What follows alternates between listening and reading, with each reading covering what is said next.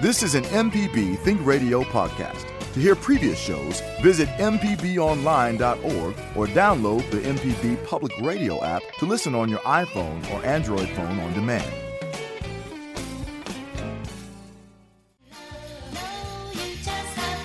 All right, we are loving Monday morning. It's Deep South Dining. I'm Malcolm White. Good morning, Carol. Good morning, Malcolm. And how can you not feel good after listening to that? I feel great, as they say. That was what Tony the Tiger used to say back in the 60s, Malcolm. Yes, he did. Hey, you know, I don't know if you paid tribute, but yesterday was Pi Day. And Pi Day is a celebration that takes place on March the 14th all around the world.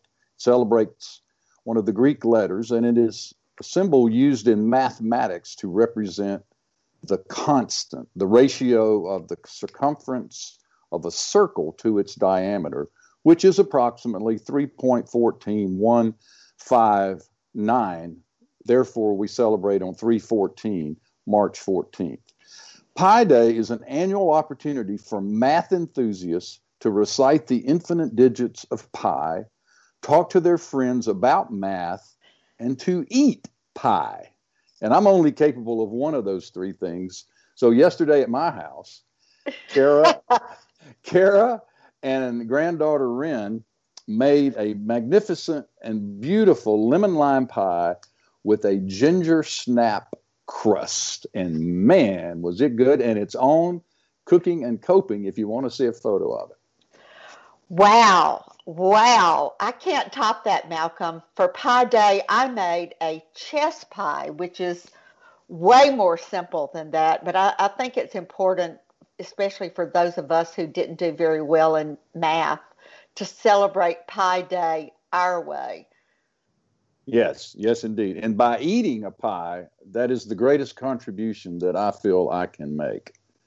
You know, Carol, last week we talked to Josh Phelps with the World Central Kitchen about how they are here in Jackson helping with the water crisis. I think we have an update, right? Yeah, they are still on site. Yesterday they were at Forest Hill passing out water and feeding families, and they are working with a bunch of local restaurants who have really stepped up to the plate. Manship, our friend Chef Nick Wallace, Barrel House, and a bunch of others are helping feed people who have had hard times with both water and food during this crisis. And I think you can follow them at the hashtag Chefs for Mississippi, and they will tell you where they will be next, and you can follow the good work of the World Central Kitchen and with local Jackson restaurateurs and chefs, and we appreciate that work. You know, it's been a busy month, and March, as you know, Carol, is Women's History Month, and we are highlighting some of the extraordinary women in the culinary arts, and today we want to shine the light on a true culinary icon, Edna Lewis. Well, as you have known for some time, Edna Lewis is my heroine of cookbook authors and just influential people. Sadly, she passed away a few years ago, but some people call her the Julia Child of Southern cooking.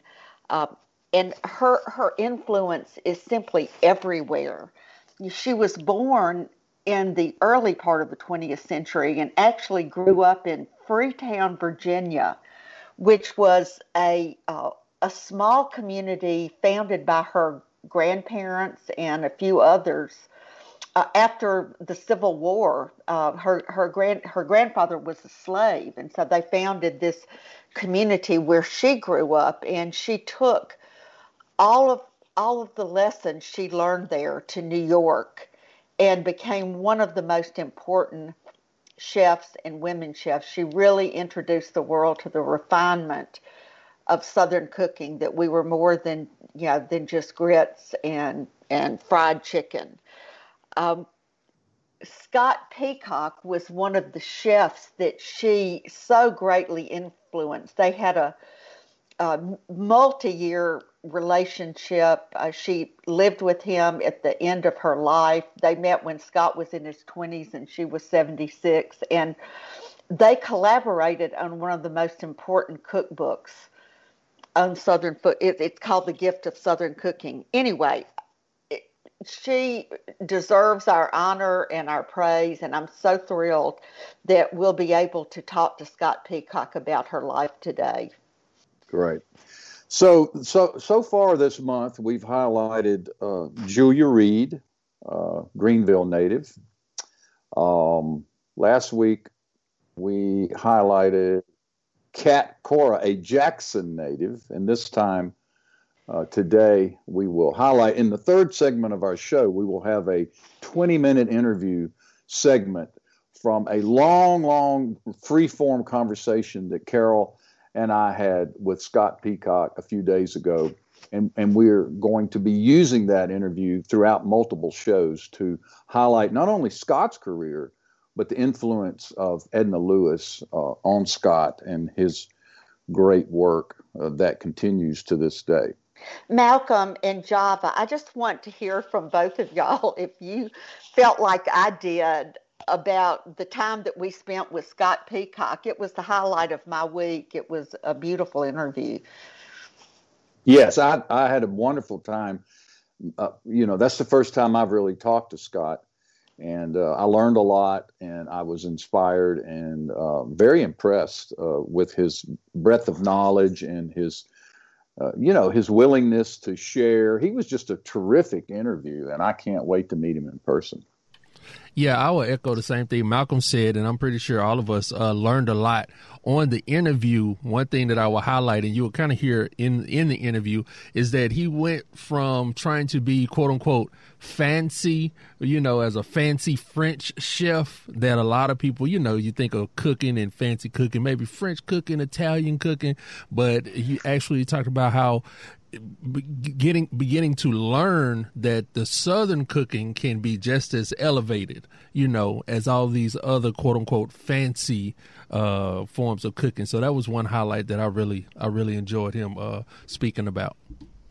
He talks about in the interview how he sort of, as a young person, he rejected Southern food as ordinary and common, and he wanted to, as you say, Java, he wanted to learn French cooking from Julia Child, and he wanted to go in a different direction until he met Edna Lewis. And then he talks about the renaissance of his renewed interest in his native cuisine and Southern cooking and Southern foodways. Well, I've read the story that how he met Ms. Lewis she was coming to Atlanta to cook for some big dinner, one of these multi-100-person dinners, and she was a featured chef, and Scott was, I believe, like 24, and they sent him to the train station to pick her up, and she gets off the train with this big black suitcase, and it was full of pie dough. Speaking of Pie Day. Yeah, she knew she had to make 100 pies for this dinner, and Scott was to be her assistant. So she made the dough and carried it on the train from New York. All right. Well, we are going to take a little break here, and when we come back, we're going to talk about St. Patrick's Day and things like corned beef and cabbage and Irish stew, and a trip that Carol and I took to Ireland back in 2007. So we will talk about what's going on around Howell's St. Patty's Parade and celebration, and maybe what you're cooking in your home on St. Patrick's Day, which is March 17. But when we do, we'll come back and we will also take your calls. So stay tuned. Hi, I'm Jason Klein from Fix It 101. If you ever thought about changing a doorknob or fixing a leaky faucet, some jobs just aren't that difficult, and yes, you can do it. If you want to find out how to do those things, listen to Fix It 101, podcast everywhere. Welcome back to Deep South Dining. Malcolm White here with Carol Puckett And Carol, this is the show all about the culture of Southern flavor. How are you this morning? I am good, and indeed it is. And I got a couple of questions for you. Lay it on me. March 17th is a big day around here, and Yes. It's St. Patrick's Day. And I know that your famous St. Patty's Day parade has been canceled because of the COVID. But tell us what's going on with the parade time and what y'all are doing to fill that gap. Well, we will not have the traditional parade. So the parade, as we know it, is on pause again this year for the second year. But we have full intentions to have the parade in 2022. But since we are unable to have the parade in the streets of Jackson this year, we're going to have a St. Patrick's celebration over in the private parking lot of Martin's downtown across the street from Hal and Mouse.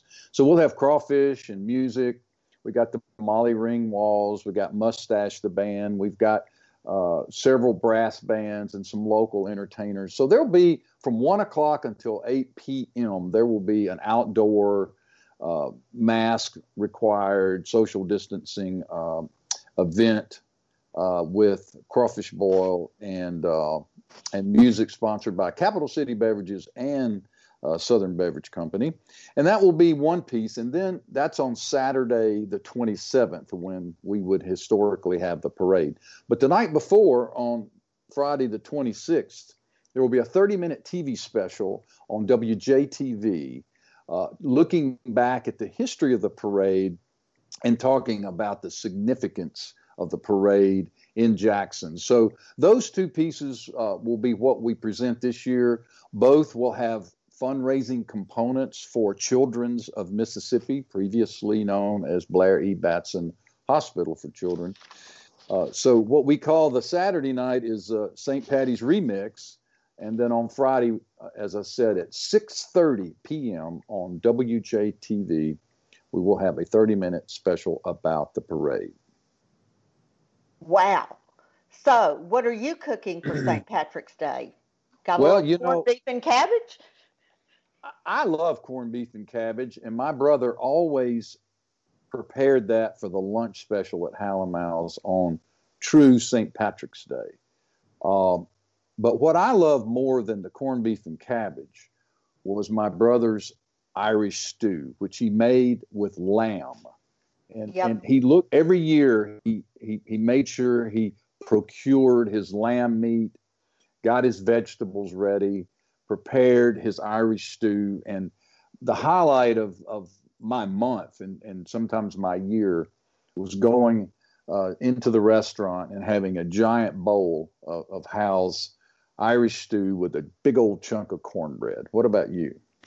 Well, that was one of my favorite things too. And what I loved about Hal's Irish stew, he kind of took it up a notch because the traditional Irish stew was made with mutton.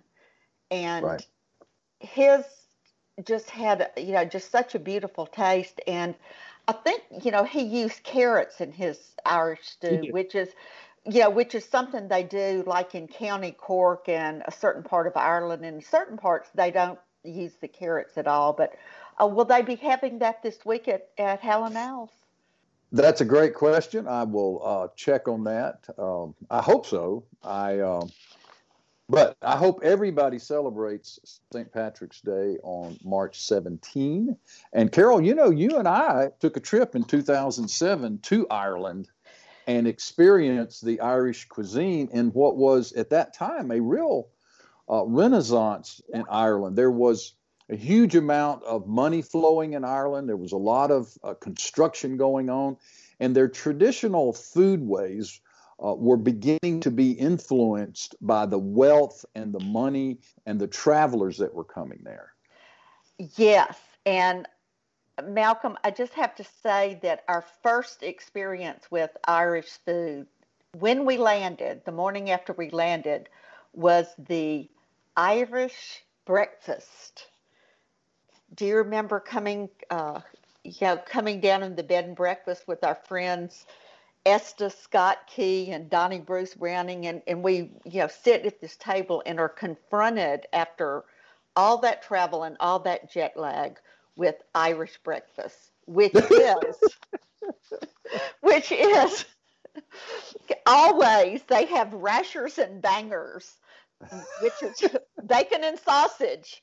They have black pudding, which is cooked pork blood suet, fried eggs, toast, fried tomatoes, and canned beans. It's a lot to look at that time of morning. But it was a bit overwhelming. Irish breakfast. We came to love the Irish breakfast.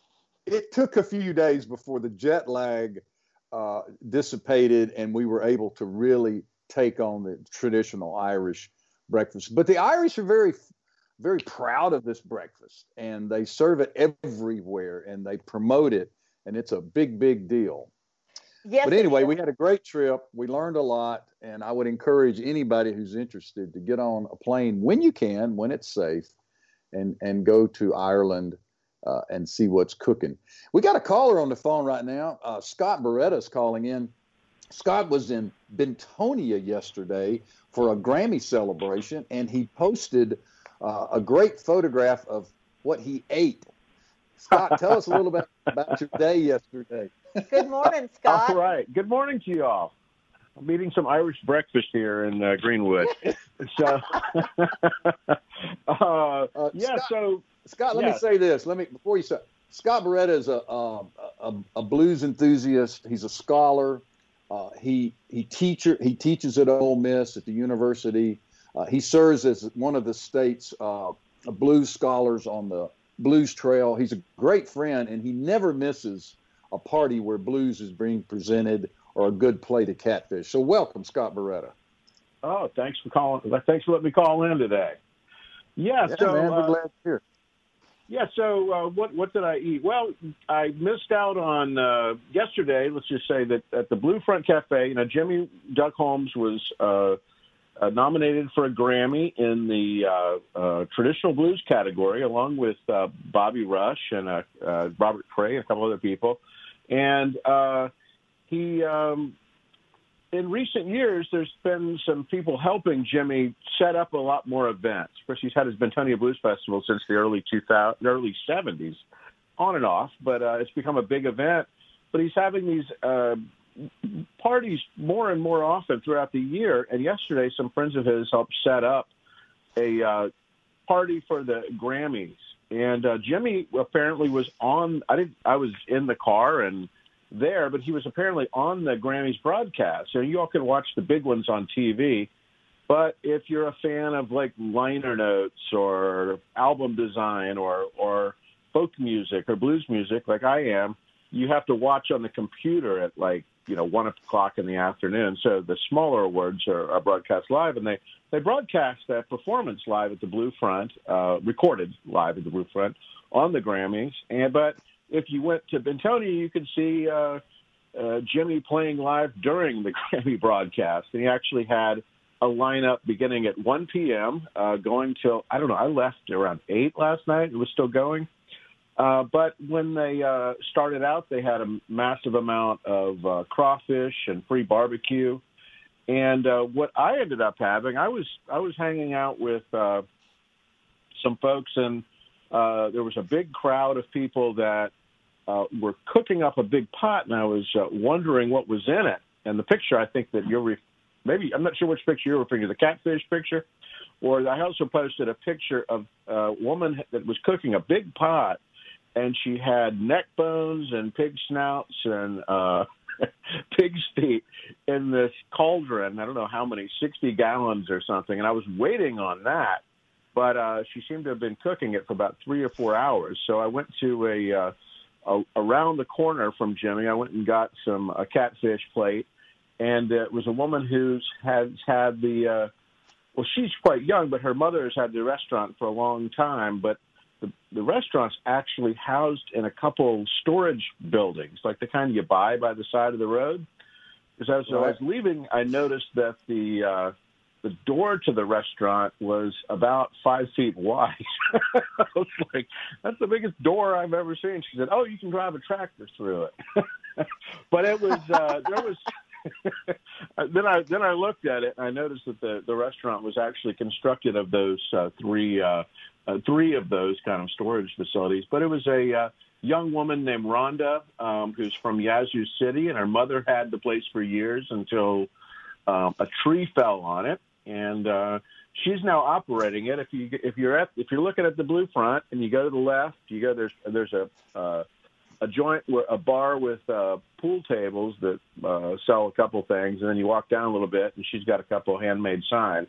But her name's Rhonda, and she took the place over from her mother, and meanwhile, her mother has done what we see a lot of people do in the Delta, which is selling plate lunches out of their house. All right, so there's a number of kind of secret restaurants out there.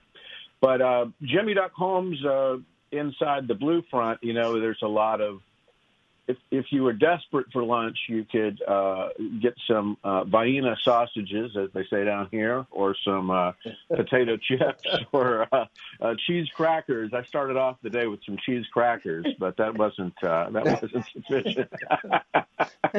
Well, did you ever get any of the pig ear and snout cauldron? I was standing around pretty obviously and smiling, but I think there was after they were cooking for 5 hours, I think there seemed to be kind of a queue. And actually, by that point, I had already kind of filled up on catfish and fries, but I would have definitely, I cook with neck bones all the time, so I like that. I don't know about the snout so much. I've tried it before. With you. I'll do a plate of neck bones, but I draw the line on the feet and the snout. Well, I'm not sure really what to eat because I'm not sure which is the edible part or not. I guess all of it if you can. Scott, talking about pig parts, I know you're living in Greenwood right now.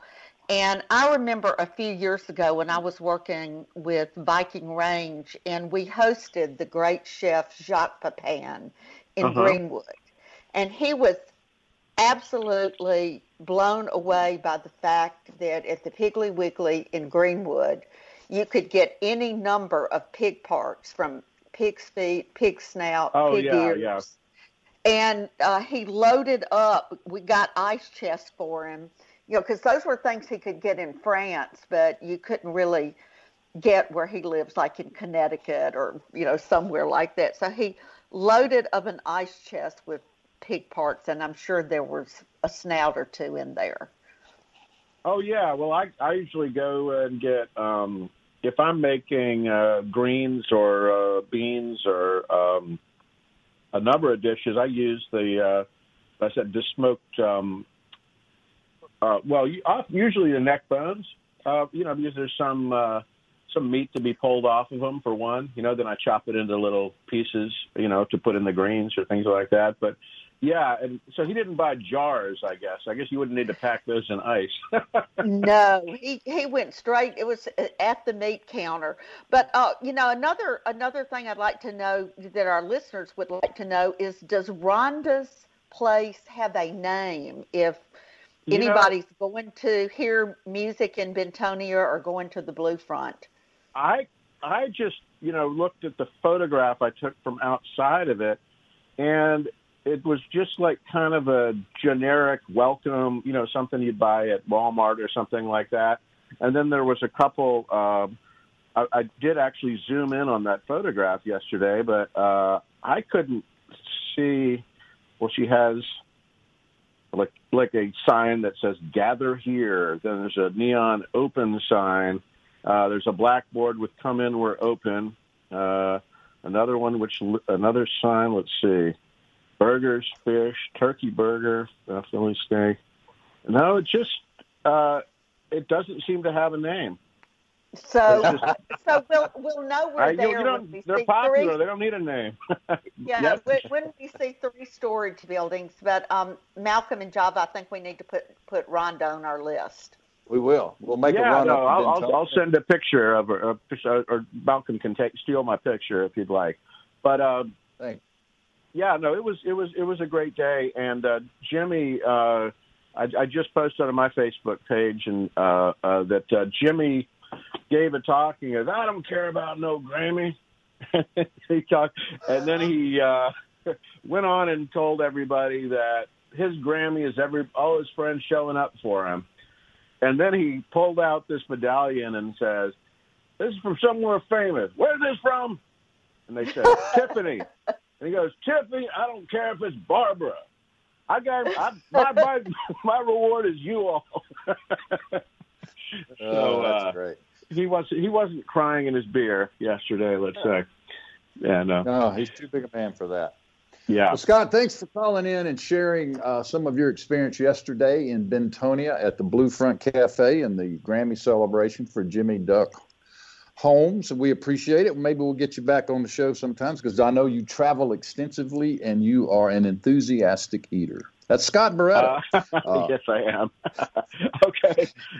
Thank you very much. One of our blues scholars and a great friend to Carol and I. Okay, we're going to take a quick break here. When we come back, we're going to hear an interview with Chef Scott Peacock. We spoke to him a few days ago about his career and moments in his life that he spent with his mentor. That's Edna Lewis. So stay tuned.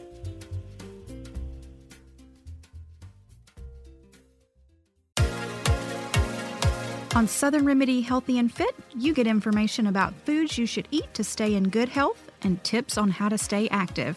I'm Dr. Josie Bidwell, host of Southern Remedy Healthy and Fit, and Associate Professor of Preventive Medicine at the University of Mississippi Medical Center. Listen to the show every Monday at 11, or subscribe to the podcast by searching for Southern Remedy with your preferred podcasting app.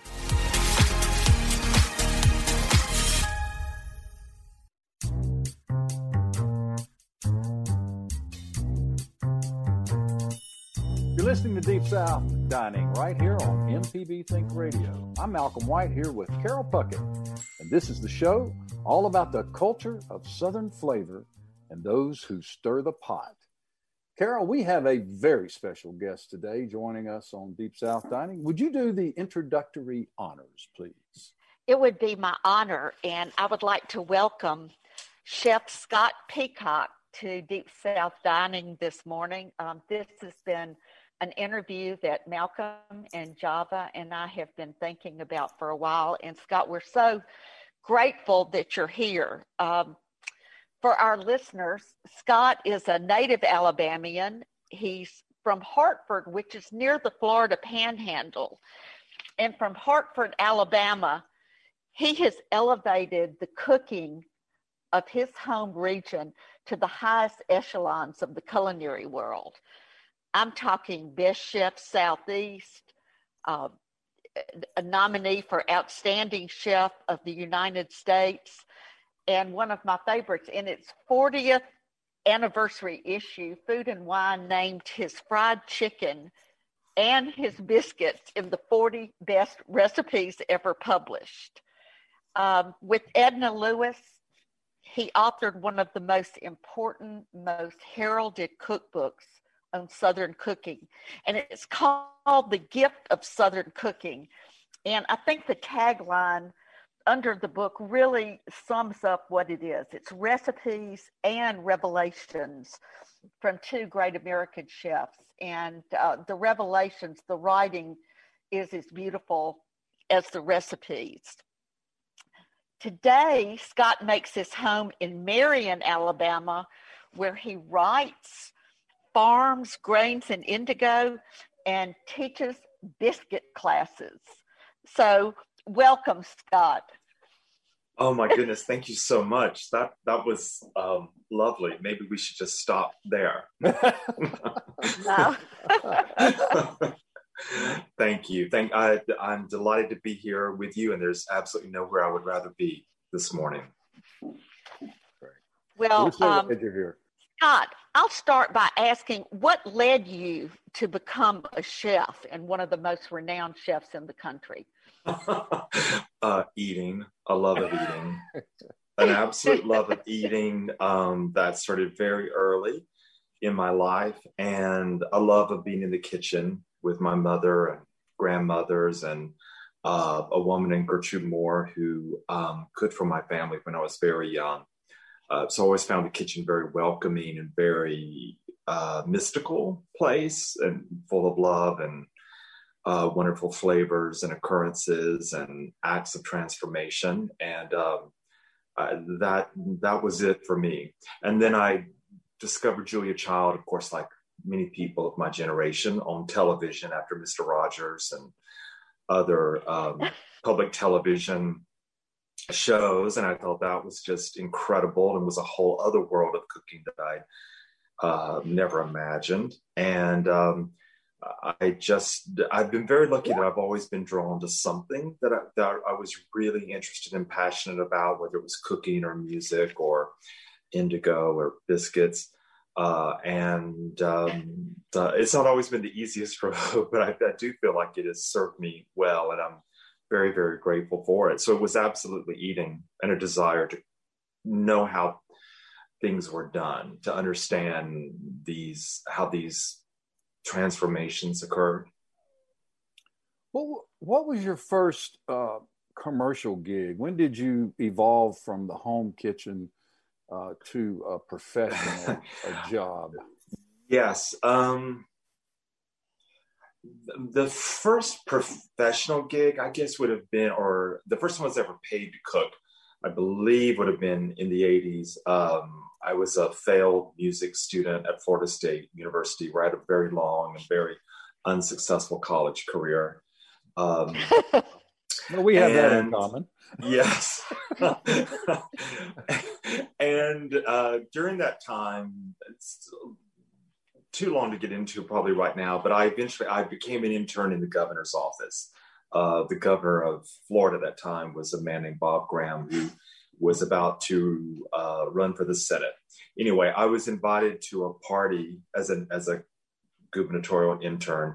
I was invited to a party, and I met the chef of the governor's mansion and the mansion manager, and things led to me being at a fundraising party where some cooks didn't show up in the kitchen, and they sent for me because they were utterly desperate. And I helped for the evening and loved it, and they thought that I did okay, and they knew I had an interest in eating and cooking. And so they began to hire me to do freelance parties and little gigs, and they were tremendous mentors, just tremendous mentors. And the mansion manager, who was as important and influential in my life as the chef, was a very knowledgeable about food, and she's deceased. Her name was Nella Schomburger. But the chef went on to quite a bit of notoriety, and his name was Art Smith, and he was Oprah Winfrey's chef for a solid 10 years, I think, and has several restaurants. Oh, we know Art. Yeah, so I could not have fallen into a better situation to have such mentors. And then they helped me get they suggested that I get a job in a restaurant, and I did in Tallahassee. It's a long gone, very small, it's very, very fancy, especially for the time, French restaurant called the Golden Pheasant. And that took some convincing, because I remember the chef said to me, when he finally gave me an interview, said, Scott, cooking in a restaurant is not like making a cake at home. You don't get to put it in the oven and go watch TV. So that was how great the impression was I made on him. But he was wonderful and a great mentor. And from there, the phone would just ring. And I one day got a phone call to go and cook on a honey plantation in South Georgia, very unexpectedly. And from there, got a phone call asking if I'd like to be the chef of the governor of Georgia. And, moved to Atlanta and was cooking for the governor of Georgia, two of them for almost the next 4 years, I think. And that got me to Atlanta. So it was kind of a long answer to your question. A little overboard, I think. Yeah. Well, a couple of comments there. It sounds that you learned French cooking both from Julia Child and the Golden Pheasant. And I know you took that style of cooking with you to the governor's mansion. 24 is pretty young to run a governor's mansion kitchen. I can't even imagine what that was like. I was utterly unqualified. Yeah. But you were known for French cooking. So how did you make the leap to? Well, I was very interested in that because passion. I was very interested in being quote unquote fancy or quote unquote real, So I didn't, I was young. And even though I was 24, I was the oldest I'd ever been, but I was quite young. And I had, I was aspiring to something I'd seen on television and was reading about in magazines, and a version that I thought was more impressive and more acceptable than being from Hartford, Alabama. So in Southern food, it's important to point out that at that time that Southern food was not regarded as cuisine. It was not the darling of the food media that has become now. It was not chic. It was about as uncool as you could possibly get. And it was, really laced with stereotypes and misconceptions. So I wasn't interested in Southern food or Southern cooking at all. However, I did find myself, because I was at a hunting plantation and at the governor's mansion in Georgia, focusing on place. Place was important to me and seemed, the appropriateness of the food you served in a particular place and it speak of the place. But as far as, pursuing it as a cuisine career was not there. And that all happened completely because I met Edna Lewis while I was at the governor's mansion. She'd come to Atlanta for an event, and I had a vague knowledge of who she was through Art and Nella in Tallahassee, who had, as I said, were tremendous mentors and made sure that I knew about the right cooks and the right books, and just really guided me so greatly. So I met her, but even then I was very taken with her, and I was very aware of something, of a resonance within me in response to meeting her. But she was completely about Southern cooking and food, and that caused me a great deal of distress, because that I was headed to Italy. That's where I wanted to go. That's where everybody wanted to go, right. To be one of the cool kids. And, that was a long, slow process. And suddenly I had what really was an epiphany, not to be too dramatic. It would be hard to be too dramatic, where suddenly I just saw Southern cooking and Southern food in a completely different light. It was just a revelation. And but I never looked back. I mean, I really devoted, and I knew in that moment that I was devoting my career and my life, as it were, to pursuing that and learning about it and being a practitioner of it. And also realized that how I knew absolutely nothing about Southern cooking at all. Well, not much. And I was real dismissive of, even though I loved the food that my mother and grandmothers made, I was sort of dismissive of it because it was familiar to me. Right. Scott, for our listeners who may not have the joy of knowing about Miss Lewis, who is truly an icon of Southern cooking, and you are the keeper of her culinary flame now.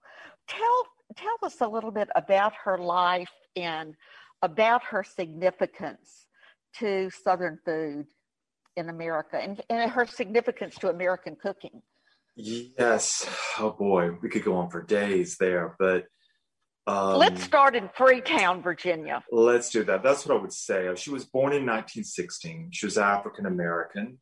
She was the granddaughter of enslaved individuals who, after emancipation, after the end of the Civil War, founded a community called Freetown. It was a little settlement of 8 families in Virginia, about 40 miles from Charlottesville. And she was raised there, part of a large family.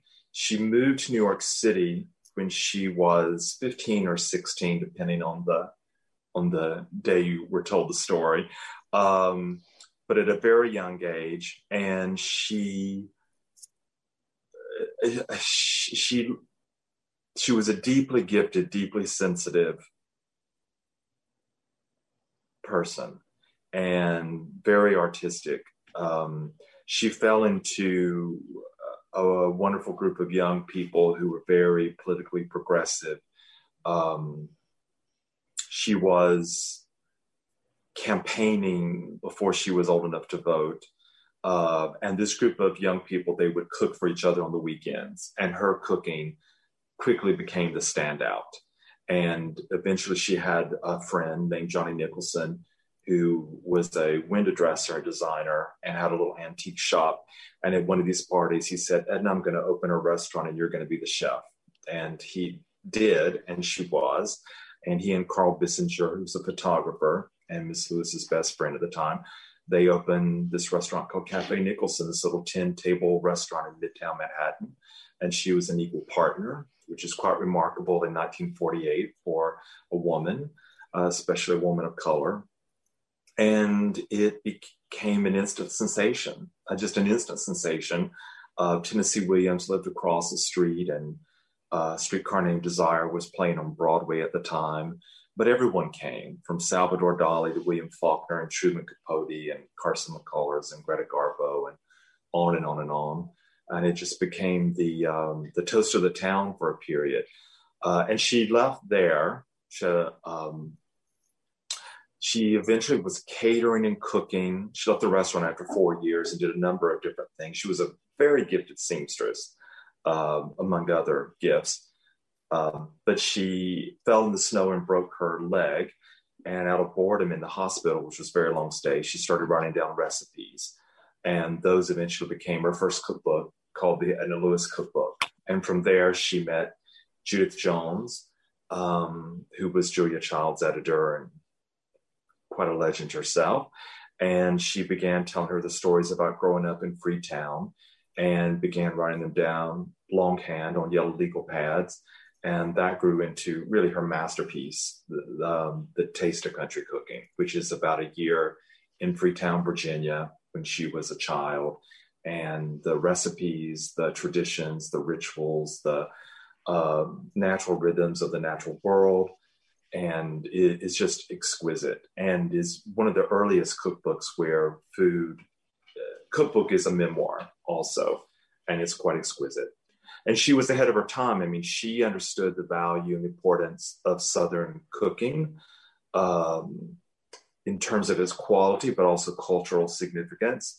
And she was unapologetic about it at a time when everybody else was still apologizing, liked it, but was apologizing. She was very, very much ahead of her time.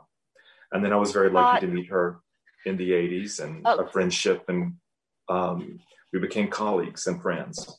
Well, I know you not only became colleagues and friends, she actually lived with you in the last 6 years of her life and died when, what was she, 90 around? She was 2 months to the day shy of being 90 years old, yes. And during that time is when you wrote The Gift of Southern Cooking together, or had that been previous? Yeah, The Gift of Southern Cooking, when she turned 80, we had this huge, ambitious fete that was cooked all without electricity. It was all cooked in a hearth on pits, and it went on all day long. And Judith Jones came for that. And I had created a little commemorative book for that. And she came up that night after the party and said, the two of you should write a book together. And that's what became The Gift of Southern Cooking. So that started, oh gosh, it took a long time. It took so much, just like my college career, it took so much longer. Fortunately, it ended successfully. But it took, from that night to the day it was published, it was 7 years and 1 day, I think. So that was published in 2003. And we were living together by then, and she died in 2006. If you just join us, our guest today is Scott Peacock. He's a chef and a writer, and he's well known in the Southern food circuit, though he did start early in his cooking career, being tantalized by French and Italian and European cooking. He found his way back to his own roots, which began in Alabama. Scott, in writing about Ms. Lewis, I've made a list of words that you use, and you talk about her sense of wonder, her powers of observation, her sophistication, which really came through in her food, and her girlish innocence. And I love that, thinking about at 89 years old, or to have a sense of wonder about the world and your food. And you write about her looking at the moon. But what was it like to cook with her? Oh, it was wonderful, and it was very quiet. It was both of us. We were both very, very focused on what we were doing. We would often be cooking quite side by side, or working on the same thing, or together, or we would be cooking different, dishes at the same time together. There would sometimes be light chatter, but I would say that it was permeated by that sense of wonder and concentration, like deep, deep concentration, which we both had. Because I think one of the things that I think connected us so much was this deep desire to find the best way to do something, or do the very, very, very best that we could when we were cooking. And it was very rarely did she ever say, like, she just wasn't the person who would have ever said, I'm going to teach you how to do this. Sometimes I would ask her to teach me how to do something, or show me how to do something. Like turtle soup, for example, was the very first thing I ever asked her if she would teach me how to make. But she wasn't like that. It was never this, I'm the teacher, you're the student. Even though I wasn't her equal, she treated me as if I was. And so we would be cooking and occasionally like tasting, or she would, like, what are you working on now, sort of thing. And then just deep wonder, and then tasting and evaluating together, like what was good about something, what could have been better, or where something was leading. So there was also a great openness to it, I would say that. And by that, I mean that we were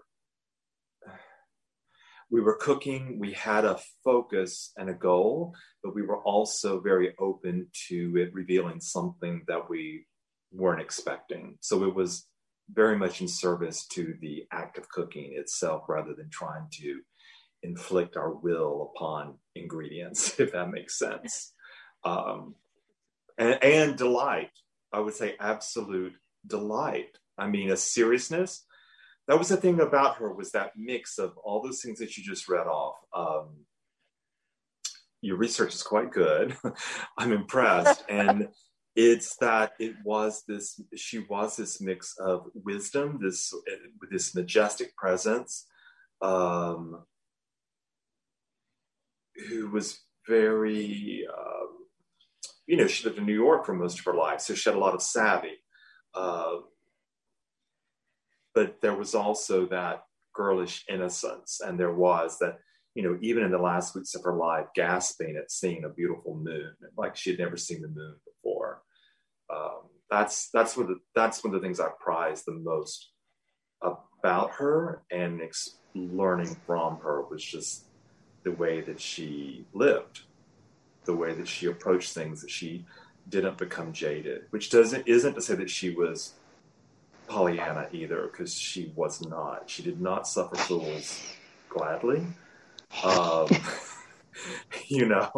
She was generous, but she didn't take, she did not suffer fools gladly. I'll leave it at that. Yeah. And that is Chef Scott Peacock. Conversation recorded earlier in the week. Scott was talking to us about his career and his long friendship and collaboration with Edna Lewis, who we are highlighting this month on this day for Women's History Month. Thanks, Malcolm.